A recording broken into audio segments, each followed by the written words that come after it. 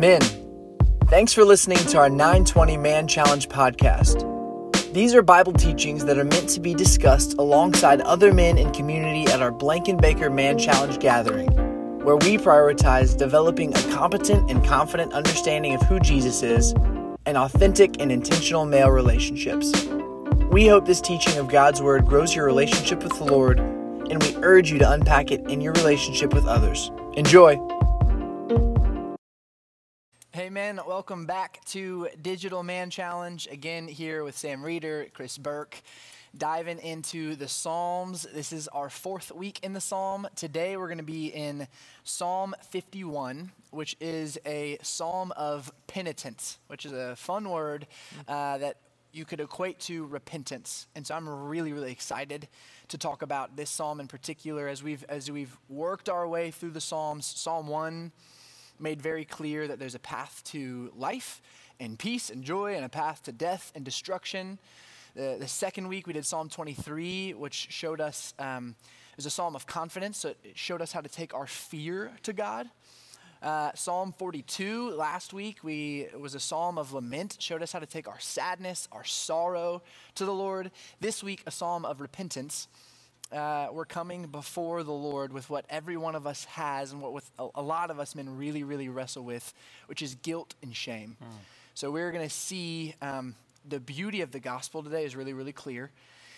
I'm excited about that, but I want to be clear right from the very front is that this is a psalm that is the proof of the pudding that there is nothing that you can have done or will do that eternally removes you from the presence of the Lord without repentance. We're talking about our way back, the path into our Father's arms. So I'm excited about that. The psalm has a little bit of a context, though. So we're going to learn how to repent. It's a template of repentance. But Sam, this story is of David, and you can find it in 2 Samuel.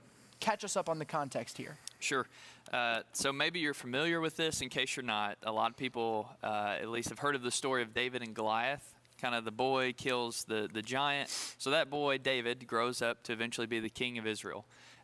He has a tight-knit group of men that are his most fierce warriors, one of which his name is Uriah. And apparently Uriah's wife is pretty good looking. Her name is Bathsheba. So we're told in 2 Samuel 11 that it's in the spring, the armies are off at war, and David stays at home. He goes out on the roof, and he sees Bathsheba bathing. He likes what he sees, and he's the king, so he sends people to go take her. They bring her to him, and he has sex with her. We would call that plainly today rape. She gets pregnant. He tries to cover it up. It doesn't work. So then he has her husband killed, and as soon as she's done mourning, he takes her as his wife. And to jump a little further ahead, the baby eventually gets sick and dies. It is about as broken as it gets. It is dark. Talk about guilt and shame. It's heavy. Yeah. In the midst of that story, God works through a prophet, which you could just say is a spokesman for God. A man named Nathan comes to David and uses kind of a story, almost like a parable, the way Jesus teaches, and uses that to convict and to reveal David's sin, and it all comes to light, and David just becomes broken over the whole situation. It is with those events in mind that he pens Psalm 51. Right. Heavy well stuff. Yeah. So Burke, you want to read it and pray for us? Psalm 51, for the director of music, a psalm of David when the prophet Nathan came to him after David had committed adultery with Bathsheba. Verse 1, have mercy on me, O God, according to your unfailing love, according to your great compassion, blot out my transgressions. Wash away all my iniquity and cleanse me from my sin. For I know my transgressions and my sin is always before me. Against you only have I sinned and done what is evil in your sight, so that you are proved right when you speak and justified when you judge. Surely I was sinful at birth, sinful from the time my mother conceived me. Surely you desire truth in the inner parts. You teach me wisdom in the inmost place. Cleanse me with the hyssop, and I will be clean. Wash me, and I will be whiter than snow. Let me hear joy and gladness. Let the bones you have crushed rejoice. Hide your face from my sins and blot out all my iniquity. Create in me a pure heart, O God, and renew a steadfast spirit within me. Do not cast me from your presence or take your Holy Spirit from me. Restore to me the joy of your salvation and grant me a willing spirit to sustain me.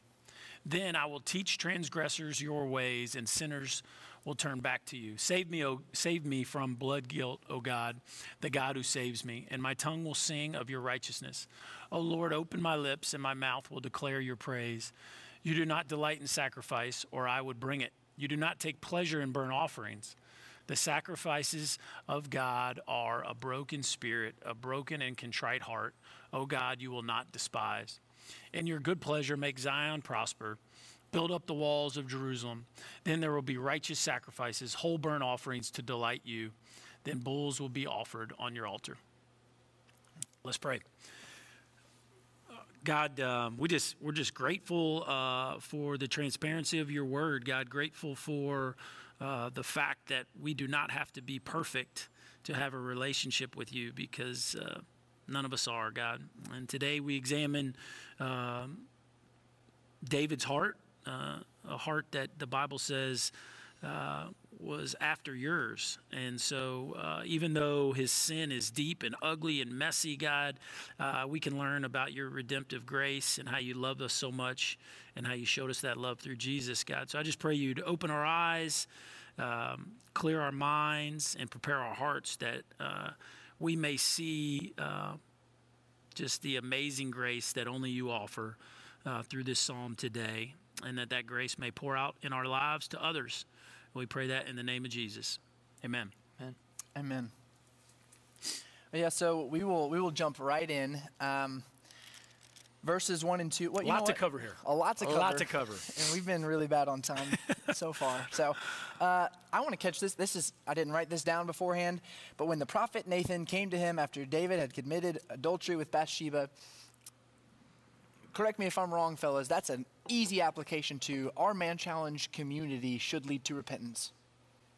Like, I should have brothers calling my sin. They should see it. They should know it. They should call me on it, and I should be moved to repentance from that. So I hope and pray that that is a reality in each of our Man Challenge groups. And if it's not, it can be. But then verses 1 and 2, David starts here. He says, "Have mercy on me, O God, according to your unfailing love, according to your great compassion. Blot out my transgressions, wash away all my iniquity, and cleanse me from my sin." So as we look at a template of repentance, how do I repent? This is very, very practical today. Again, we've got alliteration. They all start with A's. The first thing David does is he appeals to God. He doesn't admit or confess, pour himself all over the floor, spill his guts, get it off his chest. The first thing he does is he comes to the God of the universe and says, Lord, I need your unfailing love. I need your great compassion. And those are covenant terms. He's appealing to the character of God. And so right from the very beginning here, we as Christians can see the gospel woven into this. I see the death and resurrection of Christ as the basis of my ability to repent. So he starts there. I appeal to who God is. I don't want to stay there too much longer. Anything you want to throw in there? Well, I just would say, just as a kind of a framework around this, as it's easy to be like, man, David was a lousy dude. Because as good as Sam did recapping that story, I think one of the pieces of the story that kind of makes the hair on my arm stand up is, like, he sent Uriah with a letter that was essentially his own death sentence. And Uriah was so trustworthy that David knew he wouldn't read the letter. Like, that's the man he sent to kill. That's the man whose wife he knocked up. That being said, David was also like the king. Yeah. And so, like, David could have easily, if he wasn't a man after God's own heart, like, he could have easily been like, hang with him, I'm king. To the victor goes the spoils. Like, I wanted her, I took her, he was collateral damage, off he went. Like, David, as awful as that whole situation is, like, he's showing us a heart that longs and pants and thirsts for the Lord by the fact of how broken he is about his sin. There is no place in David's heart that says, I'm king, I can kind of do what I want. Yeah. He sees himself through the lens of a sinner and in desperate need of God's unfailing love. And so I think you see that right out of the gate. The king of Israel is broken. Yeah. And his position in the world cannot change the current condition of his heart. Wow, what a spectacular segue to the second point in our template of repentance. First, you got to appeal to God. Second is acknowledge your sin to God. We have to do exactly that. You see right there, starting verse 1, my transgressions, my iniquity, my sin. For I know my transgressions, my sin is always before me. It's not my dad's fault. It's not this situation's fault. It's not because the Lord abandoned me. This is me. I did it. Yeah, it's not 90-10, her and me. It's 100 Mason. My decision at the end of the day. And so we've got to acknowledge our sin. But I feel like, in my experience with men, Burke, there are guys who are just willfully ignorant. They blame shift. They justify. How do you practically acknowledge your own sin? What are some of the ways you do that? Well, I think it first starts with a perspective of who I am in light of the gospel. I'm a sinner. You know what sinners do? They sin. That's what they do. Yeah. Like that is on the list of my resume as a human. Sinner is first. And David talks about, I was born that way. I'm a sinner. So please don't put your hope in me, because I will let you down. That's who I am. Yeah. I can point you to the one who won't, but it ain't me, And so, I love the truth of Scripture, the authenticity of Scripture. 1 John 1, 8 through 10. If we claim to be without sin, we deceive ourselves, and the truth is not in us. You can give all these flowery sermons you want and all these beautiful scriptures. If you don't think you're a sinner, you do not know the gospel. Very simple. If we confess our sins, he is faithful and just, and he will forgive us our sins and purify us from all unrighteousness. If we claim we have not sinned, we make him out to be a liar, and his word is not in us. List step number 1 of understanding who God is and accepting his grace, acknowledging you are a sinner. And so, just for the men out there, to me, it's a sign of narcissism to a certain degree. I am pretty good. It really wasn't my fault. I didn't. And for those of you who have children, you see this all the time in the lives of your kids. You're a sinner. Admit that you sinned so I can forgive you.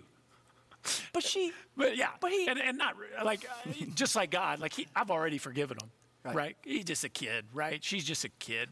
But I need them to confess it so that they can kind of practice that spiritual discipline, right? So that's good. Starts with identity. Acknowledge. Who are you? I am a sinner. And to be honest with you, to take that just a half a step further, is some men, once they've accepted Christ, beat themselves up over their sin. And I've tried to encourage men through the years, dude, quit making this a salvation issue. You are saved. Yeah. You need to quit doing that. That's no good for you. But you are saved. And the sin in your life is not a sign that you aren't under God's protection. It's a sign that when you are apart from his Holy Spirit, you're not making very good decisions. So it actually helps you, encourages you that I want to be closer to God, hopefully not cause you to run further away. That's good. I think this point of acknowledging sin is super helpful. I think that's all very practical. I think it might be helpful if we backtrack a little bit and just maybe define the term sin. In this psalm specifically, we see iniquity, transgressions, sins. They seem to be interchangeable, but if we are to confess sin, I think also, I don't want to assume knowledge on any of our men's part. Let's, for a second, unpack what does that term mean? Yeah, that's helpful too, I think, because in defining sin, what we'll see in verse 4 is it kind of defines it for us, is the weight of it. And that's really important in acknowledging sin. I'll get there. I'll talk about that in a second. Here's a short definition. Sin is treason. So you see in verse 4, David writes, against you, he's talking to God, against you, you only have I sinned and done what is evil in your sight. And if you have a brain, you're thinking, what about Bathsheba, Uriah, that dude that David sent to bail on Uriah? He caused him to sin. Seems like he sinned against more than God here. But what you can see in the text and all throughout Scripture is this is hyperbole. There's repetition. You only, God. I've sinned only against you. It's treason. Let me put it this way. If I committed treason against the United States, I would probably commit several other crimes along the way. I maybe steal a car. I maybe break in somewhere. What's the highest crime I'm tried for? Treason. treason. And that is the beauty of what David's doing here, is he's not ignoring the consequences, the reality of his sin against others. He's saying under every sin, there's a greater sin, and that is treason against God, the God of the universe. Your creator, who knows you, wants what is best for you, has said, as long as you trust me, you will be good. You will be on the path of life. But what we do is we commit treason. We put other people, things, places in his place. That's idolatry. We talked a little bit about that last week. An example, if I lie to one of you about how long it took me to prepare for this, how long it took, it only took me 30 minutes. I'm lying to you, which is a sin against you. I'm not telling you the truth, but there's something under that. Why am I lying? Pride. I want you to think I'm impressive. I want affirmation, notoriety. My reputation has become my God, and therefore, in making that my God, I've removed the God of the universe from the equation, at least tried to, and therefore I've committed treason. I've stabbed in the back, I've ran from, I've betrayed my only true king and made something else sit in his throne. And so I want us not just to know what sin is, but to acknowledge the weight of it. Because we can justify a white lie. It didn't matter. I ought to, I don't that need dress really looks good on her. Yeah. No, it really does. I don't need to say sorry because it's not that big of a deal. Yeah. When in reality, what we're doing is we're attempting to dethrone the God of the universe. You're putting yourself at enmity with God. And what David shows us here is his worldview. God is on the throne. He lives for an audience of one. Yep. So when he sins, he first sins against God. Like you said, there's collateral damage against man, but the viewpoint, the worldview of David is he lives for an audience of one, and in all sin, the first person that you have to confess and apologize to and ask for forgiveness and repent of the sin from is God first. And I just think that's a very clear distinction. Our sorrow should be first that we sinned against God, and then second of how that affected the people involved. Yeah. And he goes on in verse 5, saying, help me here a little bit. It says, surely I was sinful at birth, sinful from the time my mother conceived me. Verse 6 says, yet you desired faithfulness even in the womb. You taught me wisdom in that secret place. So what's that telling us about our sin and our nature, our condition? We're born into it. I mean, there's no getting around it. Unfortunately, outside of the garden, this is the reality of the world we are born into. I mean, and this backtracks all the way to the first pages of Scripture, Genesis 3, the fall. Life outside of the garden, Scripture's pretty clear. Every one of us is born into sin. Romans 3:23 says that all have sinned and fallen short of the glory of God, and that is a universal term, all. Yeah. So I think David, even though, like what you said, Burke, he was the king, he was the dude, he killed the giant, all these things, yeah, he too was born into sin. And you see that played out horribly in the events that we've already kind of talked through. But, just it's our sinful nature, our depravity. Yeah. Yeah. And I think this is difficult for us as men, acknowledging our sin. But the good news is that's part one of the gospel. And it is part one. You can't skip this part. No. We have to appeal to God. We have to acknowledge our sin to God. And what we've looked at here in verses 3 through 6 is I am a sinner. I'm the one who's doing it. My sin has put me at enmity with God. And to your point, it's my condition. I don't even have a hope of getting out of it. I need something outside myself to do exactly that. And what David wisely leads us and shows us in our pursuit of repentance is our next step is ask him for forgiveness. Verse 7, cleanse me with hyssop and I will be made clean. Wash me and I will be whiter than snow. Let me hear joy and gladness. Let the bones you have crushed rejoice. Hide your face from my sins and blot out my iniquity. He's talking to God, asking God for forgiveness. Help us with verse 7, just that very first line. Purge me with hyssop. Purge me with hyssop. You don't... I'm telling you, this is one of the things with the Psalms. You've not been hyssop purging recently? I can pray to that I'll be tracking with it, and then I hit an image that just doesn't land on me, and I'm like, okay, let's find a new one. And that's just such my nature to do that. So help me a little bit with Lysol, right? It's like Hyssop? Yeah. Yeah, you just disinfect it, call it a day, send it home. Hyssop is a little plant. It's like a little purple flowery plant. I think I actually have some in my front yard, not due to being good with Is that right? with the plants, but on accident. Yeah, I think I'm bad with the plants, and therefore I have hyssop in my front yard. But what he's referring to there is hyssop was used as a tool in pursuing purification and atonement in the Old Testament.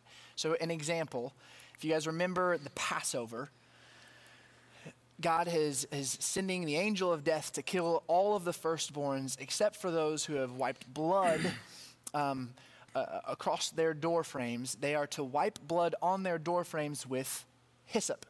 So it's a plant. They dip it in blood, in the blood of the lamb. They wipe it, and they are now marked and given deliverance and life, which if that's not pointing you to the gospel, wow, we're missing it, fellas. Yeah. It is the blood of the lamb. This is the tool that we have to access redemption through Christ's death for us. That is what hyssop is insinuating. Wash me and I will be made whiter than snow. This isn't, I want to be a little bit better. This is, I need to be transformed. You're the one who can do it. So we need to ask him for forgiveness, but this can be difficult.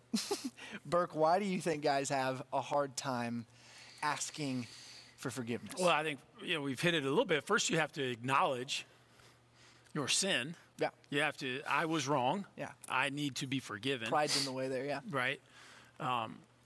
Second of all, I think, and we've hit on this some today and last few weeks. Like it goes back again to your concept of who God is. He is a good father. He's already forgiven you, but he does want to hear your heart. He does want to hear you ask for forgiveness. Goes back to that example I gave with one of my kids. It's like I'm gonna forgive them. Yeah. But I do really want to hear them say they're sorry. I really do. Jimmy Dykes, I just got done reading Jimmy Dykes' book, the ESPN basketball analyst, and did an interview with him. We're going to be sending that out to you guys. Hopefully you enjoy it. Just a beautiful man of God who's written a book, kind of about spiritual disciplines. And he has a quote in that book that just stuck with me. It says, "No other act is tied more to obedience than forgiveness." And that might not be true for all men, but I think it's true for a lot of men.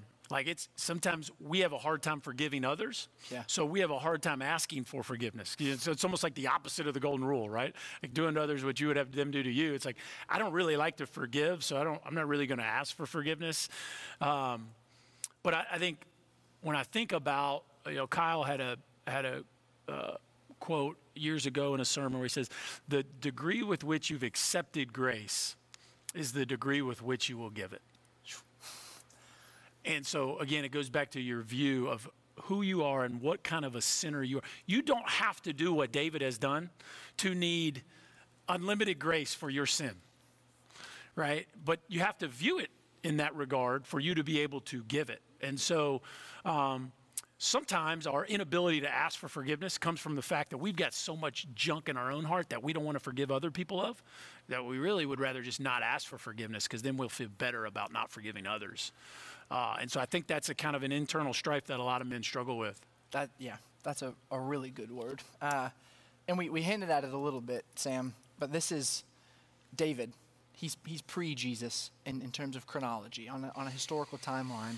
So he's asking God for forgiveness in the way that they had forgiveness before, through sacrifices. How do we as Christians plea for forgiveness? What does that look like as a New Testament believer? Still, same premise. It requires sacrifice. And I'm going to keep running to Romans on you guys. So Romans 6:23, this is the gospel in a nutshell. It says that the wages of sin is death, but the free gift of God is eternal life in Christ Jesus our Lord.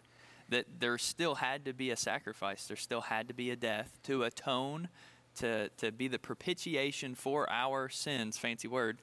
And that was fulfilled, that culminated in Jesus. So this is interesting. I said in terms of defining or explaining our sinful nature, Romans 3:23. Let me go back to that. Romans 3:23. All have sinned and fallen short of the glory of God. Verse 24. And are justified by his grace as a gift through the redemption that is in Christ Jesus, whom God put forward as a propitiation by his blood to be received by faith. I mean, and that can sound like some churchy lingo, but essentially, from the beginning, the wages of sin is death. You deserve death. Yeah. The gift of God is the sacrifice of Jesus. That's it. And this is all foreshadowing that. This is all saying, here's how we did it, but here's what it's pointing to is a great, fuller, more realized version. So to reiterate the A's that we've gone through in our template of repentance, we appeal to God. We acknowledge our sin to God. We ask him for forgiveness. And then verses 10 through 12, note here as we talk about these are all going to the Lord with these things. We're taking them all to the Lord. This final one is ask him for transformation. It says, create in me a pure heart, O God, and renew a steadfast spirit within me. Do not cast me from your presence or take your Holy Spirit from me. Restore to me the joy of your salvation and grant me a willing spirit to sustain me. So before I want to draw out some of the truth of that, I think it would be interesting to hear men are always trying to be better. Always trying to transform, always trying to grow in general. There aren't loads of apathetic men who wouldn't say, I'm trying to be better. What are some of the means in our flesh that you think we try and pursue transformation, and why do they fall short? Go ahead, Sammy. I think a lot of us put our self-worth and our identity in our physique, or maybe in our, outside of those who do it for a living, our athletic abilities, or a number of other things that are very fleshly, and we look to that as being our worth, and we lose sight of what true value lies in. But we get bent out of shape, we get irritable, we get frustrated, we get downtrodden when we're not setting, when we're not achieving goals that maybe we've set for ourselves, and we're missing sight of what God defines as valuable. Yeah. If he judges the heart, not the outward appearance, then maybe we're looking to the wrong thing. Yeah. What do you, Bert? Yes. I think what makes one of the things that troubles my soul, go back to a term we talked about last week, is how many men will settle for the transformative desire in their life, for that to be given to them from somebody else's wisdom, another man's wisdom. So I've messed up. I'm going to run to you. What would you say? Yes, Okay. and that would actually be on the good end of the spectrum from what I'm talking about. Like, I want to have a better marriage. Let me go read this book from this person. I want to handle my finances better. Let me go read this book from this person, right? We need help with raising our children. Let me go to this conference led by these people. None of that's bad. Yeah. But I think what troubles me, what makes me sad, not that I can't be guilty of it, but like, why don't we go to the source? Yeah. Like, why do we refuse the source? The God of the universe has spoken to us through his word, and it's alive and active, and he wants to partner with you in transforming you in whatever area of your life you're looking for transformation. He's put that power of the Spirit that rose Jesus from the dead. He's made that available to you, yet you want to go read some dude who's taken what he learned from God and put it in a book. Again, not bad. I just pubbed Jimmy Dykes' book. Good book. Go read it. But don't do that in place of meeting with God and allowing him to fill that void in your heart. And I just think, why do men struggle with it? Because they keep trying to do it in either of their flesh or leaning on someone else's flesh to help them. Yeah, and that is an excellent way to state what verses 10 through 12 are doing. I think guys we use our guilt to motivate us. We use our shame to motivate us. We say, I feel so bad about this. I'm never doing that again. I mean, think about pornography addictions. I knew I shouldn't have done that. It hurts my family. It hurts my, no, I won't do that anymore. A month later, I'm on a computer. Right. Why do our means fall short?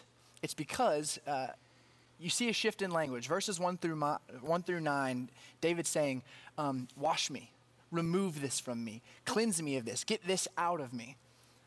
He's pulling up roots, right? Idols in his heart, pulling up roots, and now there's a hole, and he shifts in tone, and he says, create in me, renew in me, restore to me. We've gone from negative, taking away, to put in me, and what he's asking to be put in him is the joy of salvation. And what God, the God of the universe, is saying to you through his word, via the Psalm of David is that your porn addiction is a sin against him. Yeah. It's no good for your marriage. It might not be good for your bank account. It's certainly not good that you're hiding and maybe your kids are pulling it up. Like, all that stuff's bad, but like, you're sinning against him. That's what he wants to tell you. That's what he wants you to grasp. That's the way he wants you to see that sin. And I think some of our other questions, the reason why we don't acknowledge sin or seek forgiveness or ask for forgiveness, because truthfully, we don't want to get into the depths of that, because that makes us view our sin in a totally different light than my wife doesn't like it. Yeah. That's a totally different way to look at it. And he wants to fill you up, as he removes those, he wants to fill you up with grace. The joy of your salvation. My love for my wife is not enough to keep me from sinning against her, because I am sinful. But he says, create in me a pure heart. I am running to him. I am asking him to transform me. That's what David's doing here, and that transformation comes by the means of grace. Jesus' death and resurrection. If I can be saved this much, I'm overflowing with joy, that cup of overflowing back in Psalm 23. I'm overflowing with the ability to change because the Holy Spirit is here. He's working, he's moving.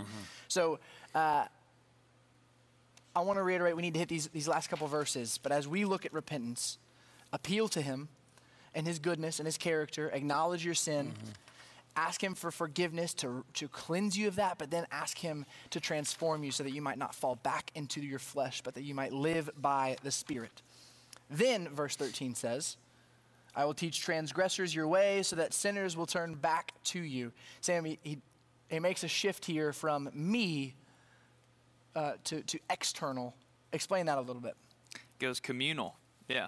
I think this is a great place for Burke to do a little soapbox pep talk on multiplication. But before I get out of the way for him to do that, I would say, in chewing on that, thinking about that this week, and how his instant response is to teach others about who God is and God's forgiveness. My first thought was to run to Matthew 28, the Great Commission. That's what Jesus does. He commands us to go do that.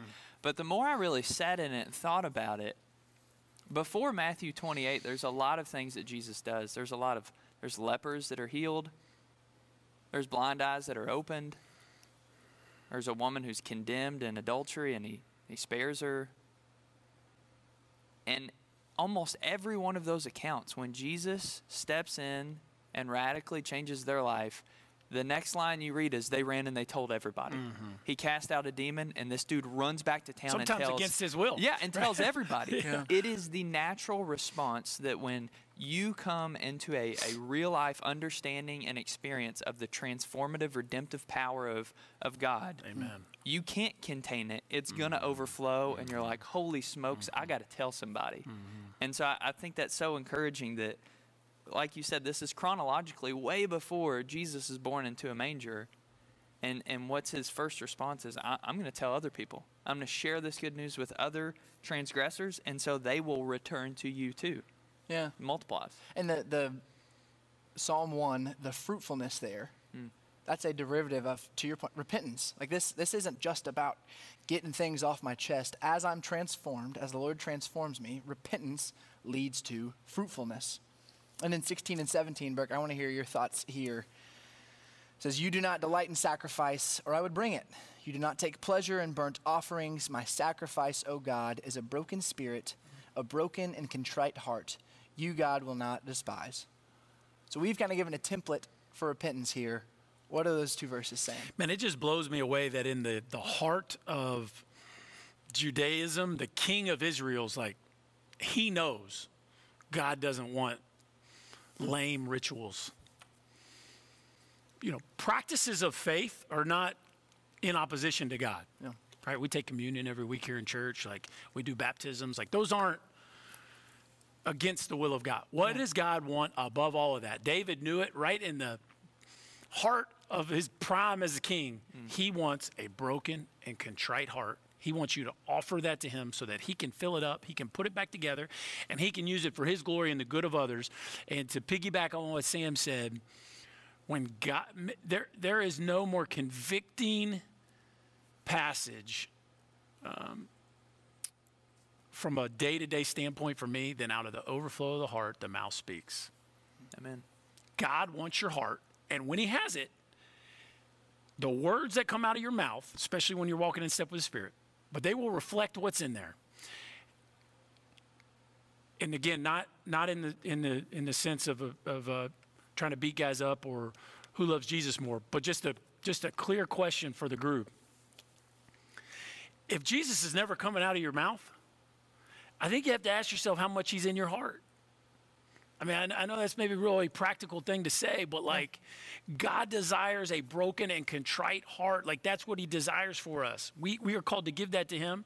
He's going to fix that. He's going to fill that up. That doesn't mean we're perfect or we don't have days where we're lamenting or repenting. Yeah. But like, when he does that, the words that come out of your mouth, they should reflect that. And so for those of you that are struggling with, well, you know, everywhere I go, I try to preach a sermon, and every once in a while I'll say a word. That's kind of one of my favorite quotes. Like, okay, but man, at some point, God's asked you to say something that reflects him and that points people to him.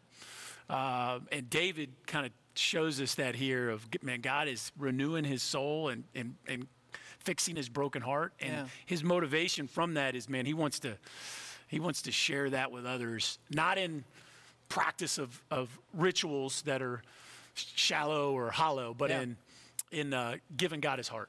And I think as an inspired prayer, this teaches us a lot of the how, and we've said that from the very start. But David's iterating here that his being is more important than his doing, right? I think you said it very well. He wants your heart. So you can appeal to God, acknowledge your sin, ask for forgiveness, ask for transformation, and do all of that without a heart that truly wants him, and nothing will change. And it's unfortunate. But if God becomes a means to our end, we're not going to get what we truly want. But if he becomes the end, if we want God, if we give him a man after God's heart, if we want to have him first and foremost, that is when these practices lead to true transformation. So those last couple verses, 18 and 19, they really sort of highlight the communal aspect that Sam mentioned previously. He's talking about Jerusalem and Zion. He's saying the people pursue repentance. And I think it bookends well with the front end of this psalm, that we as men in Man Challenge should repent individually to the Lord, but there's got to be some community aspect to it. And so Sam, will you pray for us? And then fellas. Real quick on the community aspect. David had an incredible resume of walking with God. Man, just one bad decision. One bad decision led to just a total mess. And that's why we need each other. Because, guys, all of us are one bad decision away, not from losing our salvation, but from being in a total mess. And so our prayer is that you continue to meet, you continue to use each other. We need Nathans in our life to point out our sin. But, man, don't ever kick your heels up and say, I got this thing figured out. Meet with God. Be on your knees, desperate for him to enter into your heart on a daily basis so that we can hopefully live a life where we avoid those decisions, man, that lead to really messy situations. I think we learned that clearly here through this psalm. Yeah, that's good. Sam, you want to pray a psalm for us? Absolutely. Father God, we ask that you would have mercy on us, O God, according to your steadfast love. According to your abundant mercy, we ask, Father, that you would blot out our transgressions, that you would wash us thoroughly from our iniquity, that you would cleanse us of our sin. We thank you that we can ask for that boldly in the name of your Son, Jesus. But Lord, we acknowledge that against you and you only we have sinned, and we've done what is evil in your sight. We ask, God, in light of that, that you would create within us a clean heart. That then, Lord, would lead to us teaching others about your goodness, your mercy, your redemptive power, your forgiveness, your grace.